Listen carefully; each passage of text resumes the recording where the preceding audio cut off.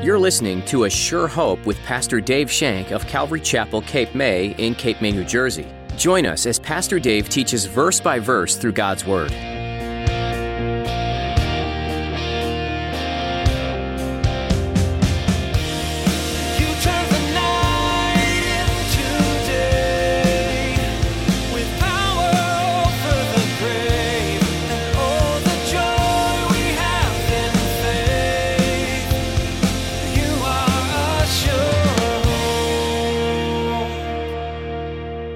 Of the things they could have accomplished with the vast numbers of people who were saying they believed in Jesus and he was drawing to himself. But that wasn't what he was after. Jesus wasn't after that. He wasn't about building a crowd. He wasn't about having people follow him that way. He was about changing lives. He was about giving glory to the Father. He was about people who truly believed in him. See, Jesus discerned what's in a person's heart, and through his word, then he wants to change that heart. During his time here, Jesus had the opportunity to gain power and rule. He could have become a great general or king of the history books who conquered all the lands, but his goal was greater. Pastor Dave teaches you today that Jesus is to be king of eternity. His interest is to save all lives and to offer a bridge to God's kingdom. Now, here's Pastor Dave in the book of John chapter 2 as he continues his message, A Discerner of Hearts. You are sure.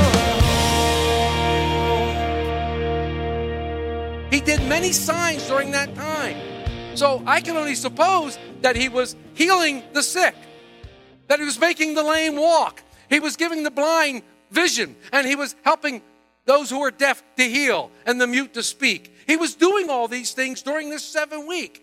John doesn't record them because he said if I recorded everything that Jesus did, there would be volumes and volumes. You couldn't fit them in the book. So we have to believe that Jesus was at work. And every time Jesus did a miracle, a sign, he also preached.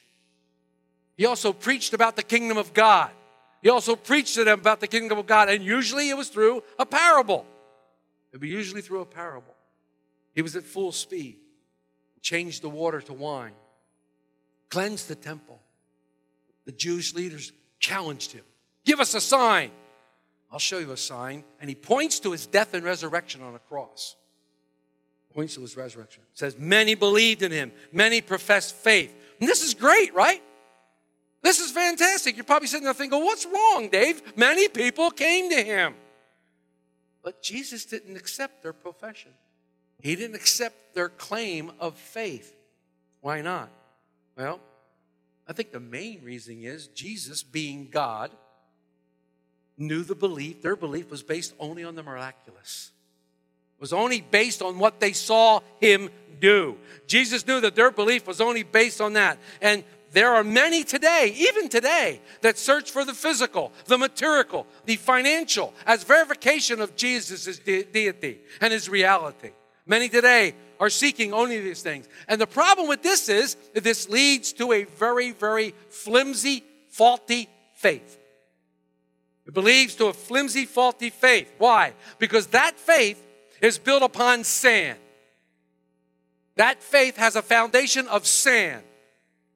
And you know what happens when tribulation comes in, when affliction comes in, when trials comes in, when circumstances comes in, it washes over you, and what happens to the sand? Gone. Gone. Sand doesn't hold up. Not only does the sand not hold up, but your faith doesn't hold up either. It's washed away. If you base your faith on signs and wonders, you'll never be satisfied. Let me say that again.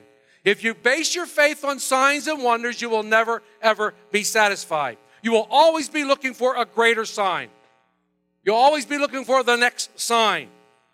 When you'll be upset when things don't happen because your faith is not real. Your faith is not built on the blood and righteousness of Jesus Christ.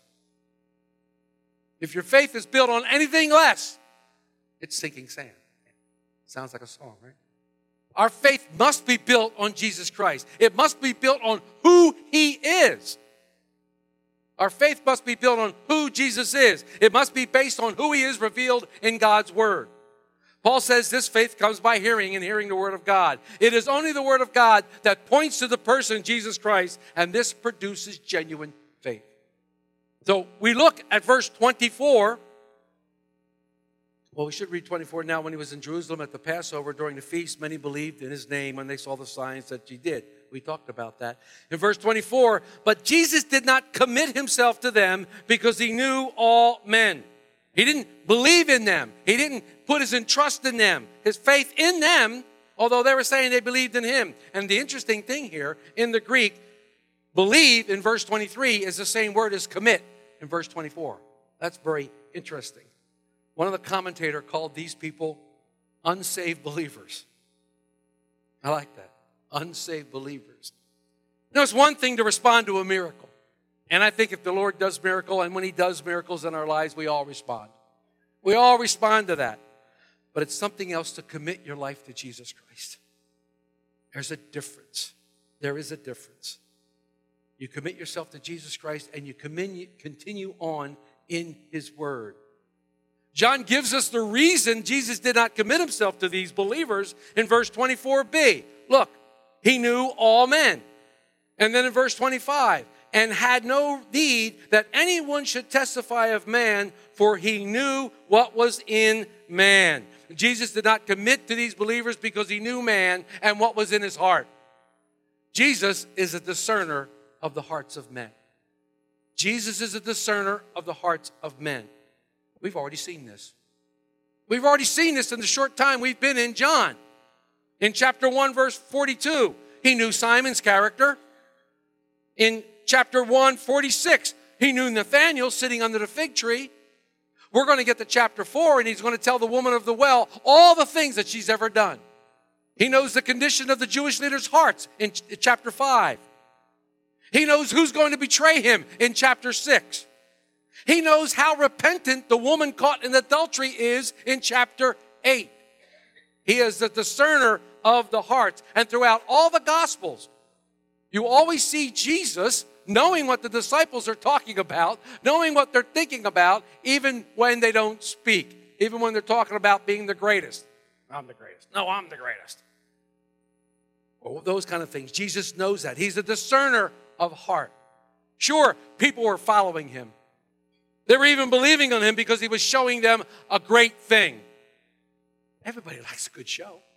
Everybody likes a good show. But as you look at Jesus' ministry, it does eventually hit a turning point. The nature and the frequencies of the miracles start to slow down. And at the same time, the people believe that the teaching becomes more difficult. But it really didn't become more difficult. It's just that people began to understand what Jesus was asking when he said things like, whoever puts their hand to the plow and looks back isn't fit for the kingdom of heaven. Or, the Son of Man has nowhere to lay his head. Or, take up your cross daily and follow me. They started to realize this. They started to understand these things. And it became hard for them to hear. They didn't want to hear these things. In fact, it ends up with him saying, unless you eat my flesh and drink my blood, you can have no part of me. And they all left. They bolted. This guy's crazy. They bolted. You know the story. Looks at the 12 and says, will you leave too? Peter stands up and says, where can we go? You have the words of life. You have the words of life. Jesus has life-giving words. Where can we go? Why did the fans leave? Why did the people leave? I suggest to you that they left because the novelty wore off. The novelty of the signs wore off. There weren't as many of them. And Jesus was preaching more than he was doing. He was giving them the word of God. And the novelty wore off. And it's always the way. Even when you see a show, as the novelty wears off, the show is not as exciting as it used to be. But in order to make the show better, it gets bigger and it gets louder and it gets more dramatic and to hold our attention. If it doesn't, it gets old. The novelty wears off and it becomes boring. You know who knows this? Hollywood. Hollywood knows this. They know that they can get your money if they make the movies more action-packed. If they get louder and louder and more people are eaten by dinosaurs. Or people are scared by spooky things. They can get your money, but it's never enough. You notice how it's even getting more spooky, more dinosaurs? It's getting louder and louder. You got to see this in IMAX. Turn your sound system up all the way to hear it. Explosions, loud, graphic violence is getting more and more. Graphic sex, more and more. Why? To keep you interested and to keep you coming back. Why do you think there's a Jurassic Park 1, 2, 3, 4, 5, 6, 7, 810, 912? They want you to come back. They want you to spend your money on this stuff. So it keeps getting more and more exciting. If it was the same old stuff, it'd get boring. It would be boring. So if you believe in Jesus only for the show, it'll never be enough for you. You will get bored. You will get bored. If you only believe Jesus for the signs, you'll end up being one of the multitudes who walked away from him. If you only believe Jesus for what he can do for you, then he won't commit himself to you. He won't commit himself to you because he knows your heart. He knows why you're following him. He's looking in your heart right now as you sit here and listen to his word. He knows what you're thinking right now. He knows the condition of your heart right now. I wish this guy would just shut up. I got something to do later. Come on, let's go. Why is he yelling at me? He knows the condition of your heart. He knows what you're thinking. And if you only believe in Jesus for what he can then do for you, then guess where the focus is? The focus is on you. All your focus is no longer on Jesus, it's on you. And you're the center of the attraction. You're the show. You're the main person. You're the focus. And if you're the focus, then you're on the throne of your life. Jesus is not sitting on that throne if you are the focus of your life. You're only calling on Jesus to serve you. And if you're only looking for Jesus to serve you, then you're the Lord of your life. You are the Lord of your life. And Jesus won't be your Savior. He can't be your Lord. Jesus knew people's hearts. He knew that they only believed in him because he was putting on a good show. They only believed in him because he was doing things for them. And they only believed in him because Jesus of the signs. And this is not true belief. True belief isn't about chasing Jesus' signs. Many believed in him. Let's look at that for a minute. He had a whole group of people that were gathering around them. He could have capitalized on his popularity. He could have overthrown the government right there. He had all these people. He could have started an uprising. He could have gathered them all together, and he could have gone in and taken names. He could have taken Jerusalem by storm, but he did not. As a matter of fact, he did just the opposite. Verse 24 says he didn't commit himself to those who said they believed. He had an opportunity maybe he missed. He could have built a great team. He could have had a huge following. He could have rallied against the coalition. Think of the things they could have accomplished with the vast numbers of people who were saying they believed in Jesus, and he was drawing to himself. But that wasn't what he was after. Jesus wasn't after that. He wasn't about building a crowd. He wasn't about having people follow him that way. He was about changing lives. He was about giving glory to the Father. It was about people who truly believed in him. See, Jesus discerned what's in a person's heart, and through his word, then he wants to change that heart. When you truly believe in Jesus Christ, you get a heart transplant. You get a heart transplant. Oh, I know, we thought the heart transplants began in the 1960s, but God's been doing this for centuries. We get a heart transplant. See, God wants to change us from within. And it begins with the heart. Greek word for heart is cardia. Cardia. It's where we get the word cardio. Where we get the word cardio. But the meaning of this word is the middle of one's body consisting of all thoughts, all feelings, and minds. Not the organ pumping blood through our bodies. In fact, if you read the original King James, it says bowels. Doesn't say heart. The heart is an important subject in Scripture. It's so important that it's mentioned no less than 836 times.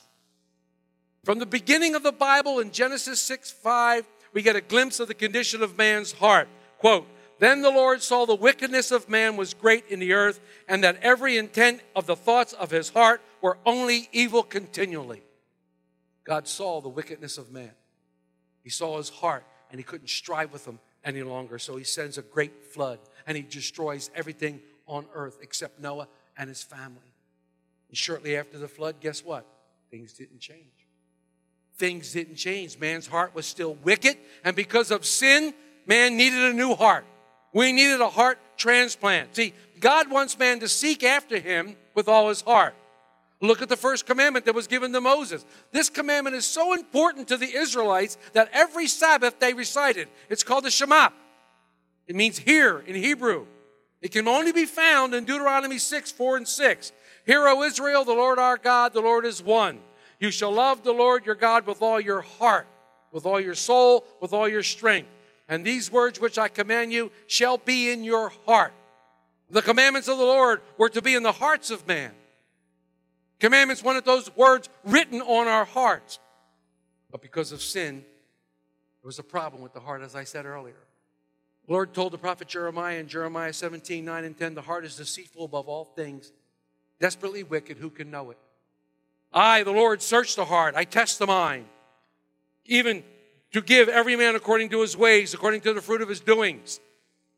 The Lord knows man's deceitful heart, and that the heart of every man is desperately wicked. We're in need of a new heart. We need a heart transplant. The Lord had a solution, though. The Lord had a solution. Look what he tells Ezekiel to say to the nation Israel. Cast away from you all the transgressions that you have committed, and get yourselves a new heart and a new spirit. For why should you die, O house of Israel? Ezekiel 18:31. And knowing that man was helpless to get his new heart, God again told Ezekiel in Ezekiel 36:26, I will give you a new heart. I will put a new spirit within you. I will take the heart of stone out of your flesh, and I will give you a new heart of flesh. God gives the promise of a new heart, a heart towards him. But how would he accomplish this? What would be God's plan for the new heart? He told Jeremiah again in Jeremiah 31:31, behold, the days come, says the Lord, that I will make a new covenant with the house of Israel and with the house of Judah. A new covenant. This new covenant will not be like the covenant God made with their fathers. It would not be a covenant engraved in tablets of stone. God was faithful to that covenant, but the people were not faithful. We read over and over in Scripture that they broke the covenant. The new covenant is going to be written on our hearts. It's going to be written on our hearts. To accomplish this, God would give them a new heart. A heart transplant. Not by force, but by desire. The prophet said that the day would come when God would no longer write his law on tablets of stone, but on the fleshly tablets of man's heart. God was declaring that he was not seeking some legal relationship with man. He was looking for a loving relationship. A relationship based on love. God is not interested in binding you to some legal contract in stone. He desires that you serve him with a heart that is motivated by your love for him. That's what God wants. He does not want to bind you with chains to force obedience, but he wants your love for him to exceed your love for anything else. He wants your love for him to exceed your love for anything else. And as you serve him, this will rise spontaneously from your heart of love. God will not force you to love him. You will never be forced to love God. You'll never be forced to serve him. But God will give you a heart that you're seeking after. And when you receive this heart, you will love him. And you will want to serve him. The new covenant would be written in their hearts, he says. The new covenant would be written in our hearts. The new covenant was established through the man Jesus Christ. That's where the new covenant comes.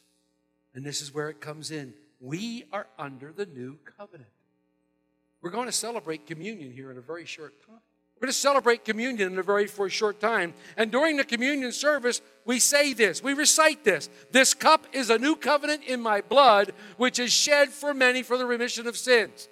We say that as part of our communion service. We celebrate the Lord's Supper. We are all partakers of this new covenant through the precious blood of Jesus Christ. And it's in the new covenant that I receive my heart transplant. God gives me a new heart, and he gives me a new life. Why else then would Paul say, 2 Corinthians 5:17, you know the verse, therefore if any man be in Christ, he is a new creature. Old things are passed away. Behold, all things are new. I have become a new creature with a new heart and a heart towards God. And that's what happens. There's a transformation. There is a new covenant. It's a heart transplant. Paul says to the Colossians in Colossians 3, 9, and 10, do not lie with one another, since you have put off the old man with his deeds, and have put on the new man, which is renewed in the knowledge according to the image of him who created you.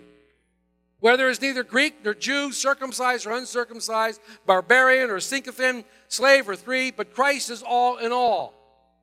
So the question has to be asked, well, why is the new covenant better than the old covenant? It's simple. The first covenant depended upon the faithfulness of man to keep it. The first covenant depending upon man's faithfulness to keep it. The new covenant is dependent solely upon God's faithfulness. Solely upon God's faithfulness. So, how do I enter into the new covenant? How do I enter into this covenant with God? I'm glad you asked that. You enter into that new covenant when you become born again of the Spirit. And man, we're coming to chapter 3. We're going to have such a good time with chapter 3. My goodness. What a great and glorious chapter 3 is. Begins with the visit from Nicodemus. And many, many believe that Nicodemus was one of these people who believed in Jesus during those signs. But he had to find out a little bit more. When you become born of the Spirit of God, this takes place when you allow Jesus to become Lord of your life. When you accept His sacrifice on the cross for your sins. When you confess to Him that you're a sinner and you ask Him for forgiveness. You turn the reins of your life over to Him that He might lead you and guide you in all His ways. Then He comes and He begins to dwell within you by His Holy Spirit. And this indwelling present, He begins to change your life from the inside out. Old things of the flesh begin to pass away, and everything becomes new. The heart transplant begins as we are conformed into the image of Jesus Christ. This covenant is not based on what we have done or what we will do. It is based solely on what God has done and what Jesus did on a cross, because He is the one who will keep you in His hand. Jude writes these words in Jude 1:24. Now unto Him who is able to keep you from falling and to present you faultless before the presence of His glory with exceeding joy. Yes, the first human transplant began in 1967, but God's been in the transplant business for over 2,000 years. He is the one who gives us new hearts.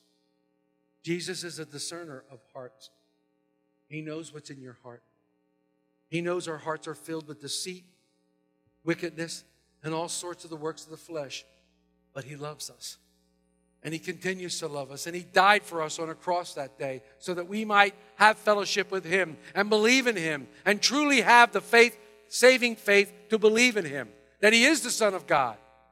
That He is the Redeemer. He is the one who takes away our sin. He is the one that we can place our trust in, place all our hope in, because His word is true. And if you haven't done that today, we're getting ready to take communion.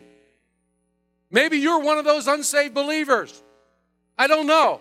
I can't see in your heart. Only God can see in your heart. So it's between you and God. You can fool me. You can fool me by the words you say and how you act and what you do. You may be in service to God. You may be doing all kinds of things for God. People are going, ooh, look that. But you maybe have never taken that step to accept Him truly into your life and to become born again. You are a sure hope. The book of John covers Jesus' life and ministry here on earth, but the book begins long before Jesus was born in a manger. He existed with God the Father from the start. So many other religions have some figure they look to or commemorate, but none of those mere men accomplished what Jesus did. Jesus came as a man and died, but then He came back to life because He's God. No other man can claim that remarkable feat. Only God could do this, and therefore, the only true one to follow is Jesus. What might be holding you back today in believing all that God says He is and does? If you have some questions you'd like answered, we'd be happy to try and answer these questions or pray with you about what's weighing on your heart. Please don't hesitate to call us at 609-884-5821. Again, that number is 609-884-5821. Keep looking to Scripture for answers and know that we care about the journey you're on. We're so glad you tuned in to A Sure Hope today. You can hear more messages like this one from Pastor Dave at our website. Just click on the Messages tab when you visit ASureHopeRadio.com. We'd love to meet you too. Find out how you can join us for worship at Calvary Chapel, Cape May by visiting ASureHopeRadio.com. You'll also find us on Facebook and YouTube. Links for both are at ASureHopeRadio.com. There's more to learn from the book of John next time, so be sure to join us again on another edition of A Sure Hope.